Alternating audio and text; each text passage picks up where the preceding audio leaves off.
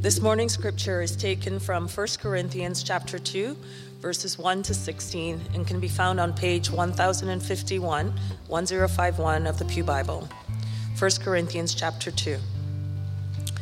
When I came to you, brothers, announcing the testimony of God to you, I did not come with brilliance of speech or wisdom, for I didn't think it was a good idea to know anything among you except Jesus Christ and Him crucified.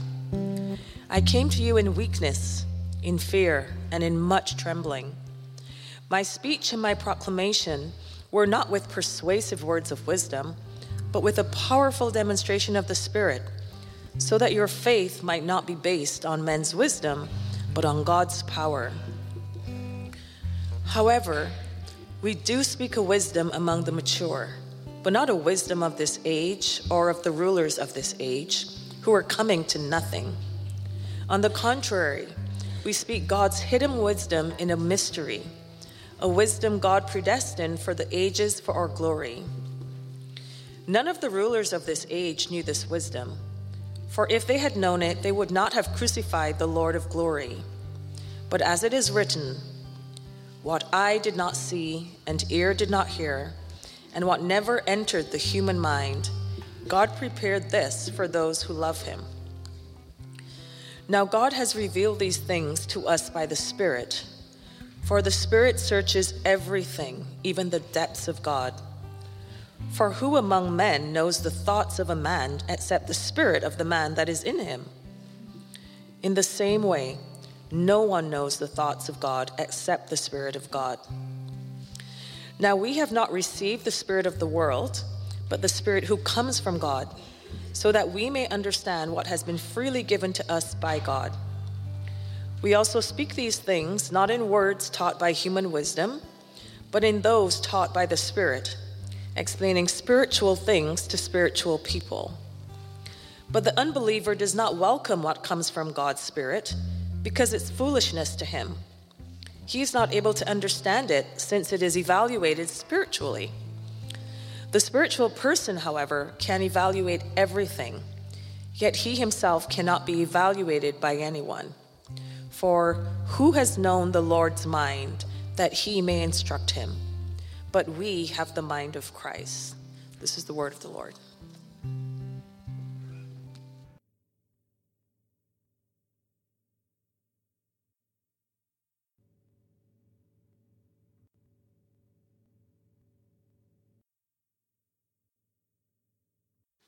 Amen. Well, thank you so much, guys, for leading us in worship this morning.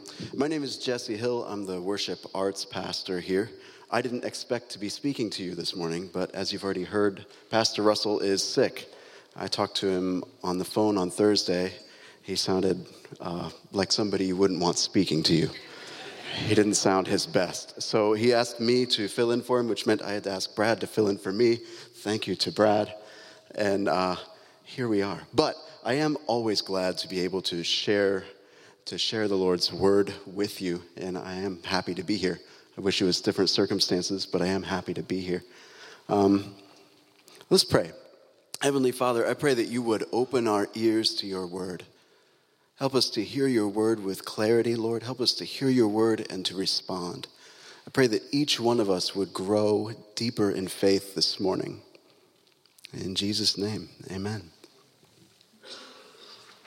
So I'm going to start out a little bit differently, if you can indulge me. I'd like to start out by playing a song. That's kind of what I do, right? So I'm going to play this is a Bruce Springsteen song, which you don't get to hear every week at church, right? But I like Springsteen, and this song really introduces what I want to talk about this morning. So I'll just play the first couple of verses. This is it's a song from 2005 called Devils and Dust. So here we go.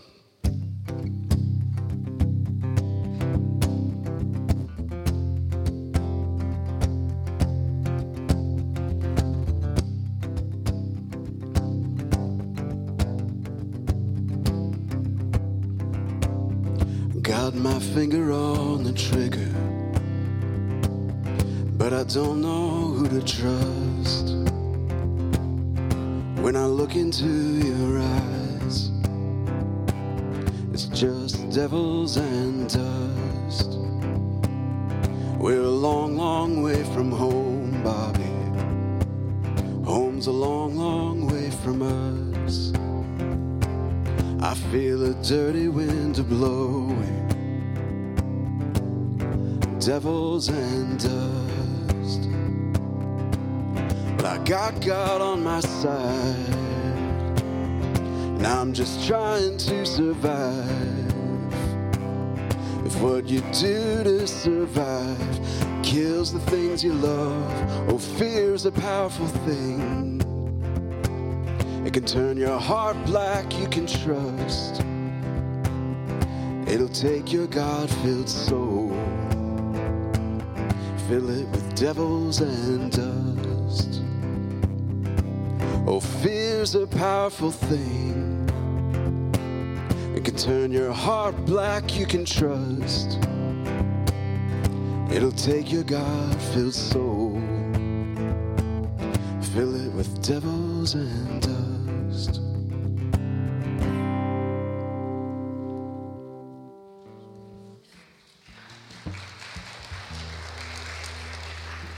So that's a song, all of the songs on that album are about soldiers and war, and he's writing about this experience of being in a dangerous place and having an experience of fear. And did you hear that line? He says, fear is a powerful thing.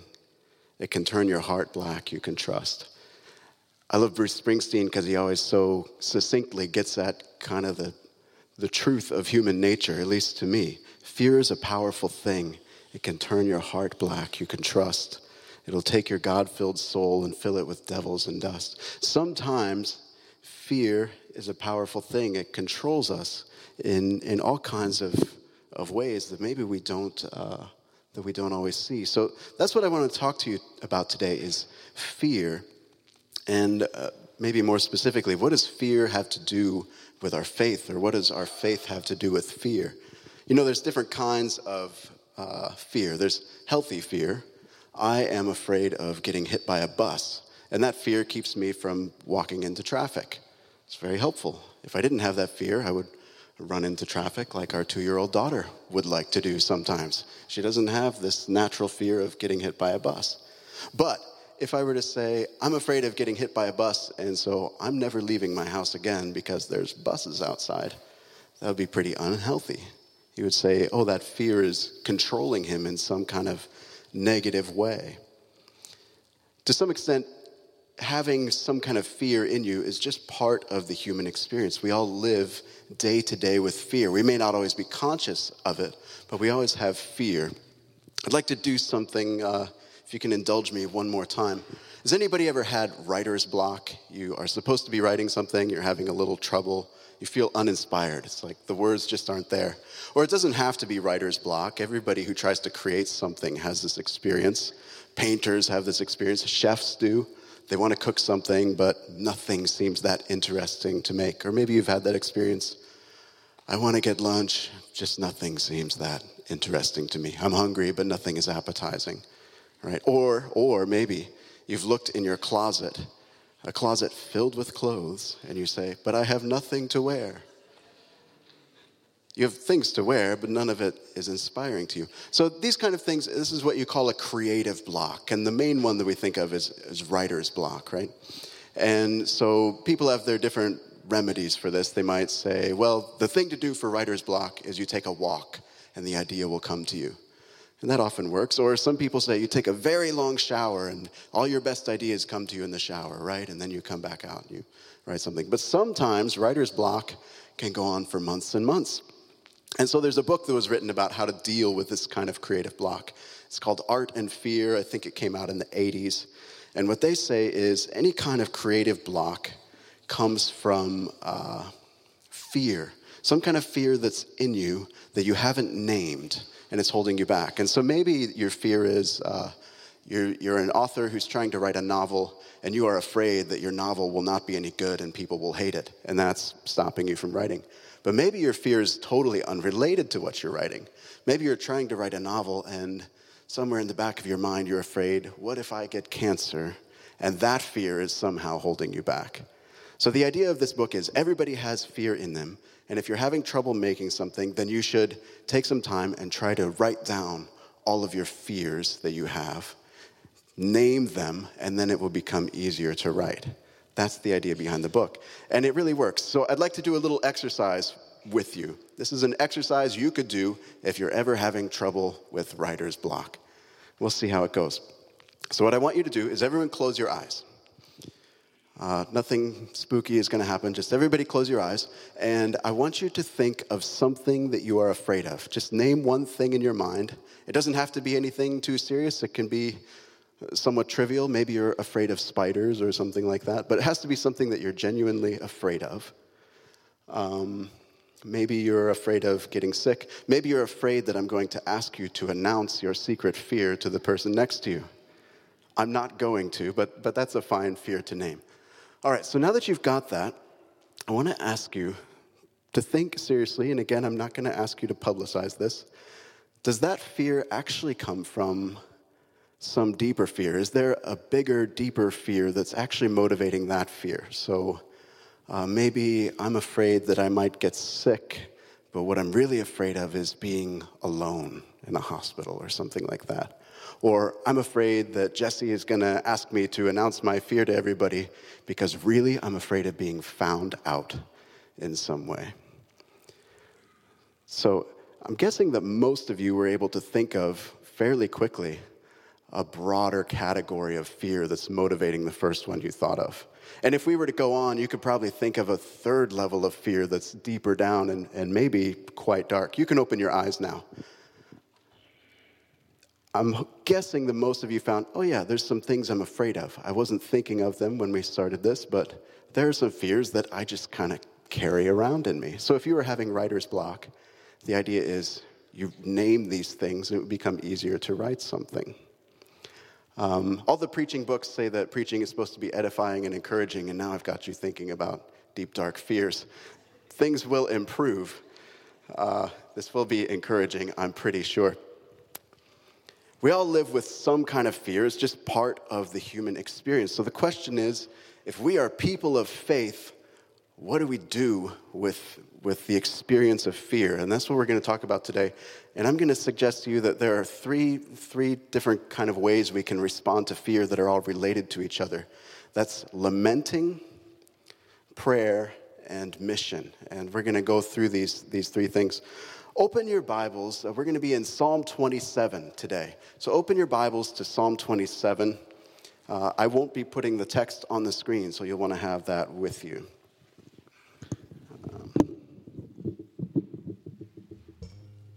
While we're going through this, we're going to sing a song along the way. So I have found, if I have learned Scripture written to a song, it's way easier to remember than if I just memorize something.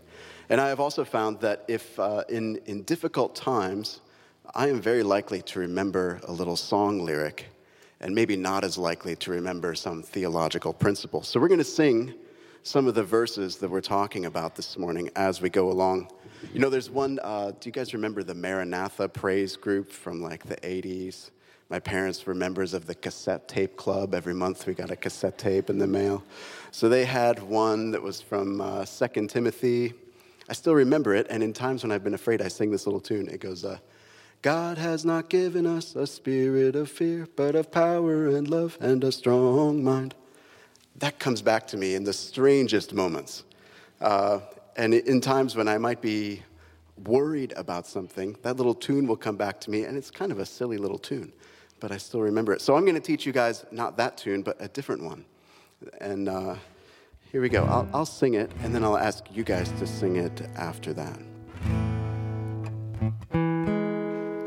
The Lord is my light and salvation. Whom shall I fear? Of whom shall I be afraid? The Lord is my light and salvation. Whom shall I fear? Of whom shall I be afraid? One more time. The Lord is my light and salvation. Whom shall I fear? Of whom shall I be be afraid. That's good. So that's the first little bit. We're going to learn some more. If you've looked in Psalm 27, that's the first verse of Psalm 27, basically, depending on what version you have. I think that's the NIV. The Holman is probably the same. But if you've got some other version, it might be worded differently. That's Psalm 27, verse 1. So Psalm 27 is one of my favorite psalms for a bunch of reasons. I just find it continually interesting in all kinds of ways. This is a psalm of David, it says at the top. And you might read in a book somewhere, this was probably actually written way after David, and so maybe it's a song inspired by the life of David or in the tradition of David, or maybe it's part of an oral tradition of songs David sang. I don't know. For our purposes this morning, what we can say for sure is that the Holy Spirit has inspired this psalm, and it tells us some really cool things about the faith that David had and God's faithfulness to him. So that's what I want to look at. Now, a lot of the Psalms can be described as being open in some way, meaning that they're not terribly specific about the events they're referring to. And what that means is people in all different kinds of situations through history have been able to sing these Psalms, have been able to pray with these Psalms and find them meaningful because they're kind of general in some sense. And this Psalm is like that. But traditionally, a lot of people have associated this Psalm with a fairly early period in David's life, way before he was king. So what's the first thing that we know about David? Anybody? Goliath. David was a poor shepherd boy, totally unimportant until he did this thing. He killed this giant Goliath, and then everybody was very impressed. He became like a folk hero in Israel. People sang songs about him. Everybody loved David. But that created some problems for David, right? Because there was a king, King Saul, and King Saul started seeing, oh my goodness, people love David. People are singing songs about this guy. And he was hearing rumors David was going to become king. And King Saul didn't like that because he himself was already king. So Saul became obsessed with finding and killing David. And he is going to great lengths. And one day, Saul's son, Jonathan, who is David's friend, he comes to David and he says, my father is going to kill you. You need to run for your life. And that's in 1 Samuel 20. So David runs. He leaves his home. He's a grown-up now with like a wife and a house and stuff. He leaves his house. He leaves his wife. He runs off. He doesn't even have time to bring any extra belongings with him. He doesn't have extra clothes or food or a weapon to protect himself. He's just running. And he runs to this town called Nob, if I remember right. And this is where the priests live in Nob. And he goes to this priest and he talks him. He kind of coerces him into giving him this special sacred bread and to giving him the sword that Goliath had. So he's got a weapon, he's got a sword, and he's there with this priest. And there is a man who is also a shepherd who is worshiping there where the priest is at. And he would seem to be a friend of David's. He would seem that way. But he sees David, he sees this priest giving these supplies to David, and he goes off and he tells Saul secretly, guess what? I saw this priest. He was giving David supplies. He was aiding and abetting a fugitive. You need to do something about this. So King Saul sends his army, literally his army, to the town of the priests and kills everyone. He kills every priest, every man, every woman, every child, and I think even the animals, if I'm remembering correctly. It's pretty serious. Saul is a madman at this point. David has heard about this, and he runs off into a neighboring kingdom, Gath, which is where Goliath was from, actually. And the king there knows that David is coming, and he says, wait a minute, I've heard a lot about this guy. People sing songs about him. People think he might become king. What if he tries to take over my throne? So David says, well, I'm going to pretend to be insane. So he pretends to be a lunatic while he's in this other kingdom so that the king won't kill him. And then that's not working out so great. And so David has to flee again, and he winds up living in a cave. That's in 1 Samuel 22. That is the situation in life that people have often attributed this psalm to. This is the person who says, the Lord is my light and salvation. Whom shall I fear? Of whom shall I be afraid? Does it seem to you that David had people to fear, to be afraid of? You can say, yes, King Saul, the king of Gath, literally every person he meets might turn him in. He's got a lot of people to be afraid of. But this is what he says: the Lord is my light and salvation. Of whom shall I be afraid? That's an interesting way to start this psalm, right? So Psalm 27 is also interesting in the sense that it's almost like two poems that have been put together into one thing. They're talking about the same things. There's certainly some overlap between them, but they aren't this. There's a clear divide kind of in the middle. And so first, we're going to look at verses 1 through 6. And verses 1 through 6, there's a lot of different ways you can describe what's happening here. I'm thinking of this as being a lament, a psalm of lament. And there's probably other ways you could describe this. Now, lament gets a bad name in our culture because we think lamenting, isn't that like complaining, but more so? And Canadians don't like complaining, so lamenting must be extra bad. But biblical lament is not the same thing as complaining. Biblical lament is about describing accurately the world around you from the perspective of faith. It's being almost journalistic about the realities of your world and saying, but God, I believe you can do something. Will you please do something? The world is not as you have intended it to be. That's what biblical lament is. So there's a lot of ways of describing the structure of lament. I got this structure from a book I read a long time ago. It seems pretty useful. I'm sure there are people in this room who could describe biblical lament better. Probably Kevin. Kevin, I'm sure he has lots of things to say about lament. But very briefly, I've used this format a few times, and it's been useful to me. So a lament is something like this. You start out with an address to God, and then you offer your complaint. This is the thing that's bothering you in the world. You confess your trust in God. You believe that God will be with you. And then there's your petition. God, will you do this? Words of assurance. You believe that God will do this, that God will be with you. And then the vow of praise. After God has done these things, then I'm going to offer praise and thanksgiving and this kind of thing. And you can see something like this in a lot of the Psalms. In fact, some people say something like 40% of the Psalms are laments. And so I'm going to read through verses 1 through 6 here and kind of describe how this is working. So it starts out saying something about God. The Lord is my light and my salvation. Whom should I fear? The Lord is the stronghold of my life. Of whom should I be afraid? And then comes the complaint. When evildoers came against me to devour my flesh, my foes, my enemies stumbled and fell. Though an army deploys against me, my heart is not afraid. We have this confession of trust. Even though a war breaks out against me, still I am confident. And then the petition.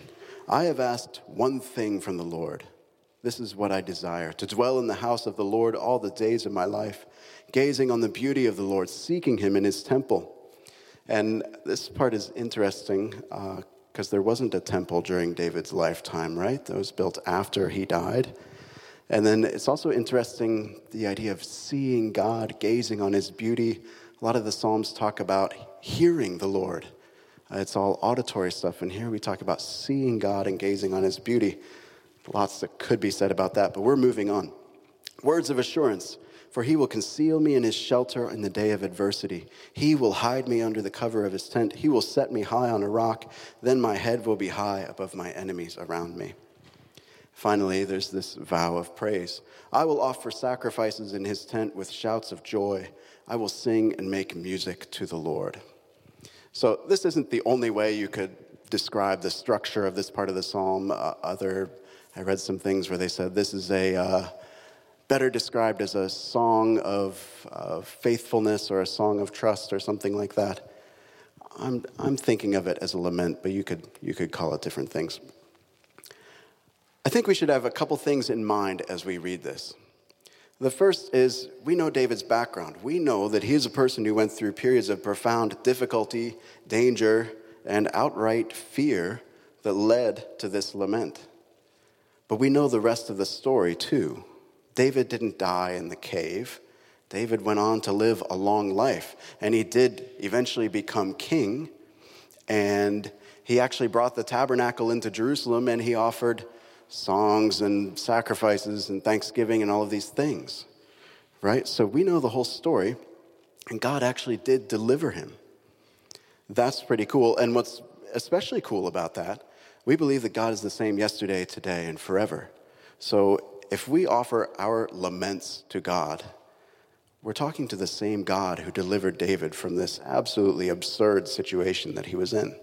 That should give you some sense of faith, some sense of awe at what it is that we do when we sing these songs to God every Sunday, when we pray to God. This is the same God who did this unbelievable thing for David. The second thing that I'm thinking is David's lament teaches us how to lament ourselves in the midst of very difficult circumstances. Now, having described David's circumstances ending up in the cave, I don't think anybody in here can quite relate to the experience of literally having a whole country's army searching for you to kill you.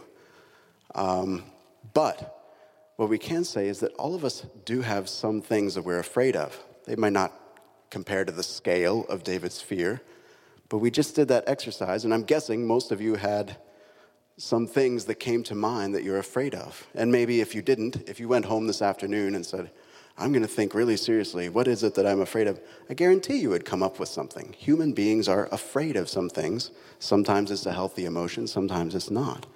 But this lament teaches us, even in the midst of very difficult, frightening circumstances, it teaches us how to lament to God. So that's pretty cool. Now, I'm going to teach you another little bit of a song before we move on to the second half of this psalm. If I can get this in here. There we go.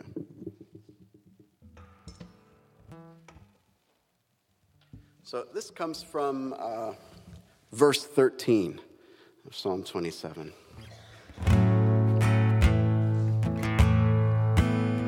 I will remain confident in this. I will see the goodness of the Lord.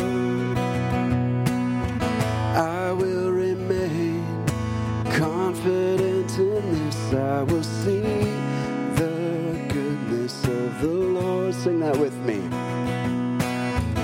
I will remain confident in this. I will see the goodness of the Lord. One more time. I will remain confident in this. I will see the goodness of the Lord. So that's more or less how the psalm ends. That's verse 13 of the psalm that we just sang. It's very similar to how the psalm begins, right? So if we look at verses 7 through 14, the second half of this psalm, it's certainly related to the first half. It's talking about similar things, but we notice there's a pretty distinct difference between the first and the second half. And that is that in the first half, the psalmist is talking all about God. In the second half, the psalmist is talking to God. All right, so we might describe it this way. We'd say in the first half of Psalm 27, the psalmist is writing about his theology. This is what he believes about God, even in his current situation. But in the second half, he puts his beliefs into action by praying to God, by addressing God directly. And this is really important for all of us because we are people who have some beliefs about God, right? There are some things that we all believe. We have a statement of faith on our church website. There's things that we believe about God.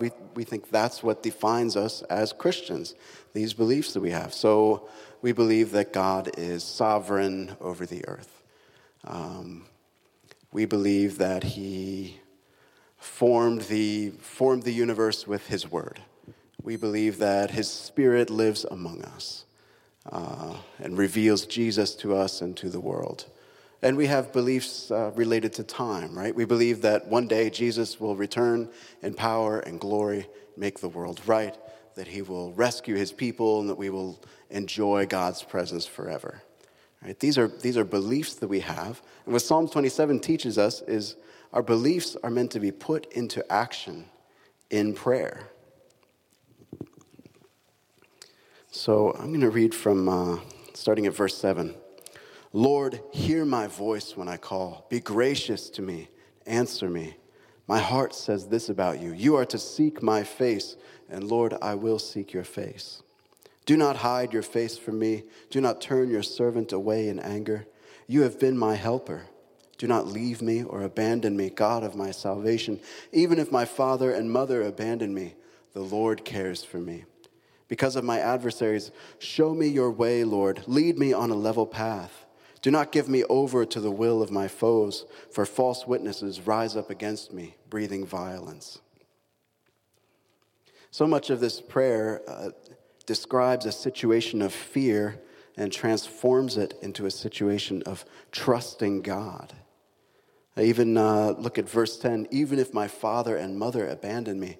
That's a horrible, painful thing to go through. But the psalmist says, even then, the Lord cares for me.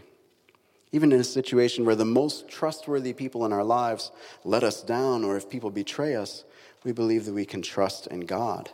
And so to pray this prayer, one would have to have a real sense of adoption by God.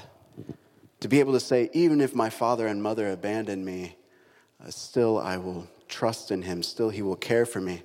That's a statement of who you really belong to. This is a person who is not finding his identity in his nation or in his family because these things have all deserted him.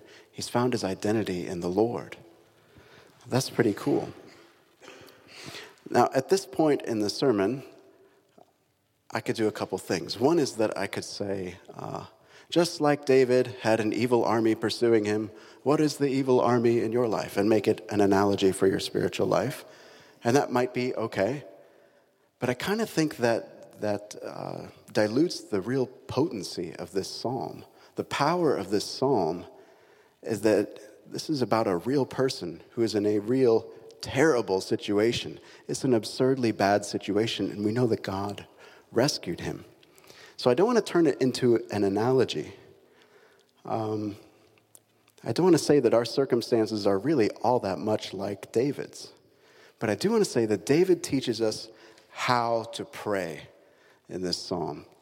Psalm 27 teaches us how to pray in difficult and frightening circumstances. It's a model of what to do when you're up against something that you can't possibly control, something terrifying. And maybe when we were thinking about fears earlier, maybe you came up with something that you thought, I can't possibly do anything about this fear. It's so dark, I don't even really want to name it. And this psalm teaches us how to pray in circumstances of fear. Right? And he ends with this really bold statement, this full of faith. I am certain that I will see the Lord's goodness in the land of the living. Wait for the Lord. Be strong and courageous. Wait for the Lord. The psalmist is exhorting himself to wait for the Lord, his readers to wait for the Lord. I'm going to say us to wait for the Lord. Right? And it doesn't make any sense to say this in the circumstances of David's life. It doesn't make any sense to pray this in a cave. Rationally speaking, the better prayer to pray would be, oh God, my life is very scary and I expect very brief. Please let my end not be too painful. That's the rational prayer. But this is about faith. This is evidence of something unseen. This is evidence of trust in a God who is way beyond even the most frightening of circumstances. Right? And we do know the rest of the story. Saul did not kill David. David lived a long life. He went on to become king himself and all of this. One of the things I'm thinking as I read this psalm is maybe sometimes our prayers are a little too small. Maybe sometimes our prayers are not quite as full of faith as they could be. Have you ever faced a really difficult circumstance, something that you knew you should pray about, something that you could not imagine changing, and so you pray a kind of half-hearted prayer because maybe you're afraid that God's not going to do anything? And that if you pray something really bold and nothing happens, then you're going to look dumb, or God will look dumb, or maybe worse yet, you'll worry that your faith was never real to begin with. There's a fear, right? Maybe sometimes you have faced some difficult circumstance and you have prayed something like this: "Oh God, these circumstances are difficult. Help us to endure and to accept your will, whatever it may be. Amen." Have you ever prayed that? I have prayed that a lot of times. And I think there is something really, really important about endurance. Scripture has so much to say about enduring through hardship. You can look at the life of Jesus and say, oh, the Christian life is not a bed of roses.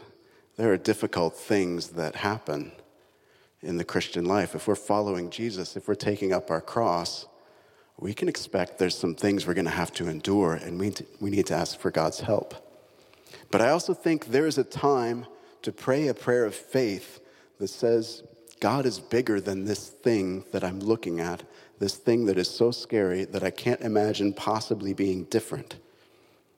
There's a time to pray in the way that Psalm 27 does. Maybe that looks a little bit more like this. What if we started to pray in this way? God, we believe that you are with us, even in this difficult time. Lord, give us courage to endure these circumstances, but don't let us stop there. Lord, help our unbelief. Help us to seek your face. We want to know you in a deeper way.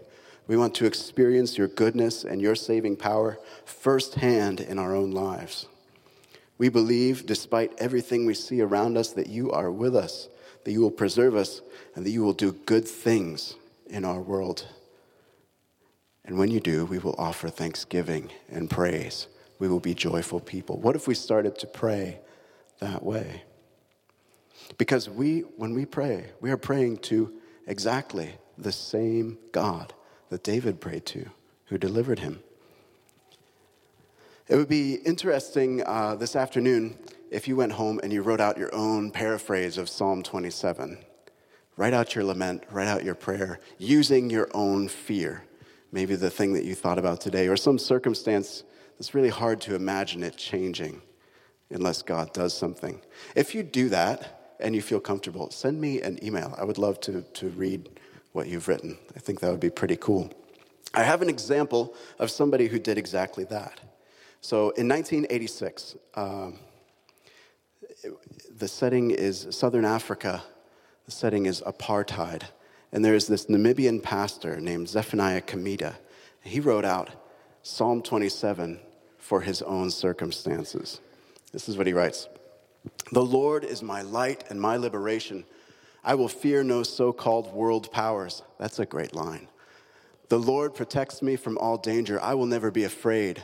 When their security forces attack me and try to kill me, they will stumble and fall. Even if the whole imperialist army surround me, I will not be afraid. I will still trust in God, my liberator. Teach me, Lord, what you want me to do.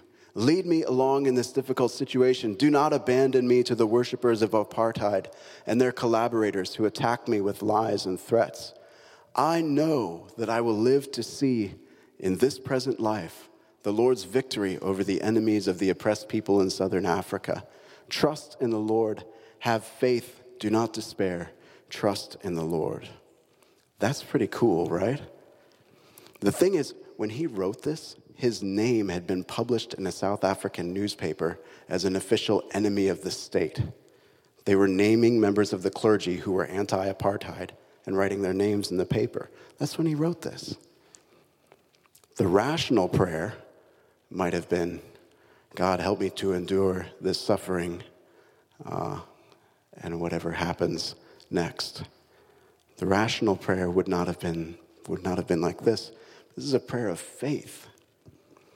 Right? And actually, we know the rest of Kamita's story. Namibia, his country, did become independent.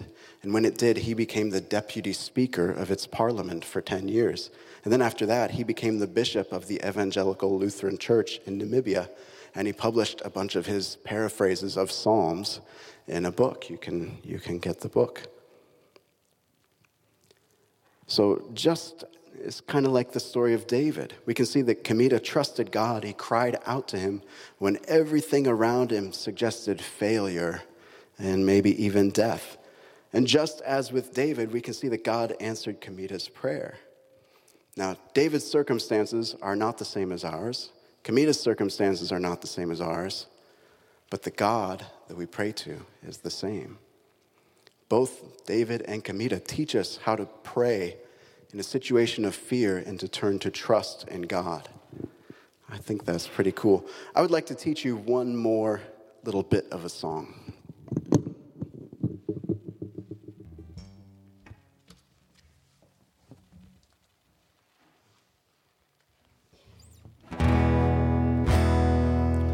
We set our hope on you. We set our hope on your love. We set our hope on the one who is the everlasting God. You are the everlasting God.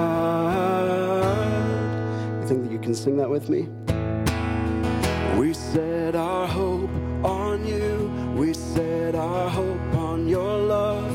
We set our hope on the one who is the everlasting God.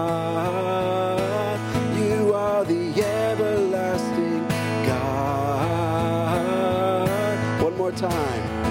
We set our hope on you. We set our hope on your love. We set our hope on the one who is the everlasting God. You are the everlasting God. Amen. So, that part does not come verbatim from the psalm. Maybe we could say it's inspired by the psalm. I don't know. It's the next part of the song. I'm going to invite the band back to the stage. They're going to lead us in singing all of these parts together as one song in a couple of minutes. One more thing I'd like to say. We have been talking so far about things that are just normal Christian faith.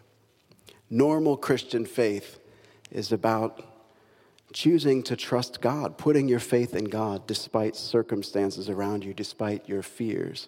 And we've been talking about this in individual kinds of ways, right? Each of us as an individual needs to learn how to hand our fears over to God in trust. But I want to say to you that there is also something that is not individual about this. There's something that is corporate about this. There's something about this that involves all of us because we encourage one another to put faith in God, right? And it's not just for us. This is also for the world. I believe we have a calling to a public witness of turning from fear to faith, right? And that this is part of the mission of the church, right? We live today in an anxious world. Human beings have always had things to be afraid of.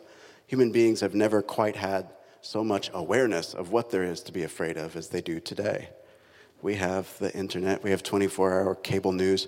We know things to be afraid of before they've even happened, right?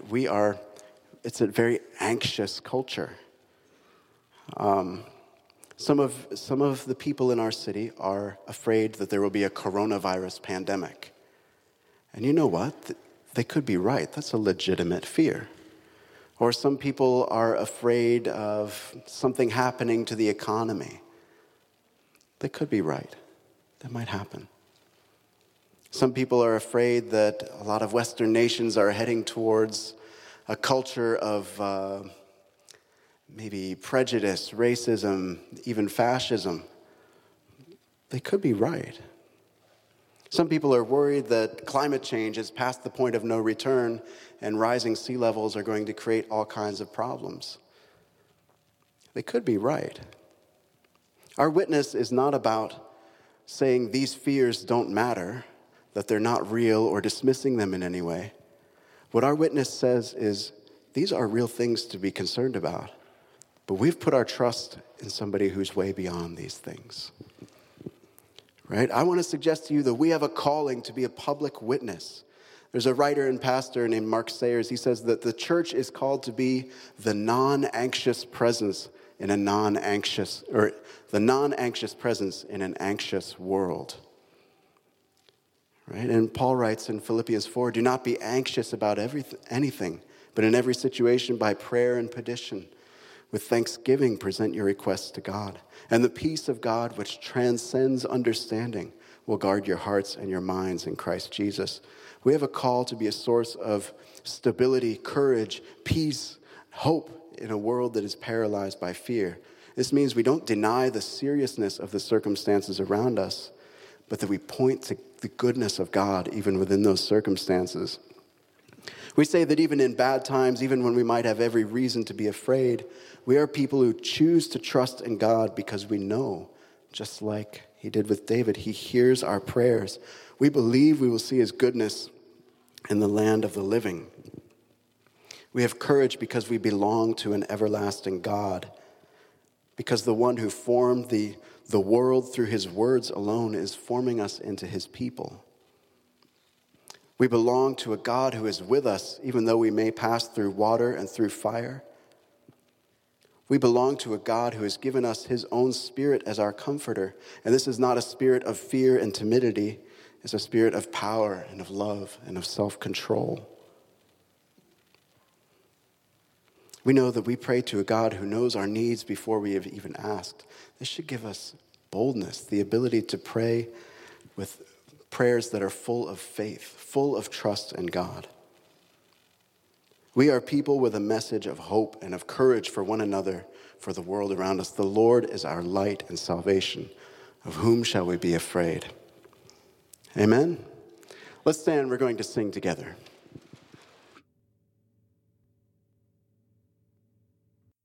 Amen. I'm going to leave you. Could you put my thing back on the screen? For our benediction, I'm hoping we can all say this out loud. This is adapted from a Eugene Peterson book called Praying the Psalms. He encourages you to read the Psalms and just pray with the psalmist, which is a great spiritual practice to be in. So let's read this aloud together from Psalm 27. Lord, we refuse to live in fear. We name our fears one by one, turn them over to you, and find them simply trivial when set alongside your majesty. With lifted heads, we will live in your light and salvation. Through Jesus Christ, amen. Amen. God bless you. Go in peace.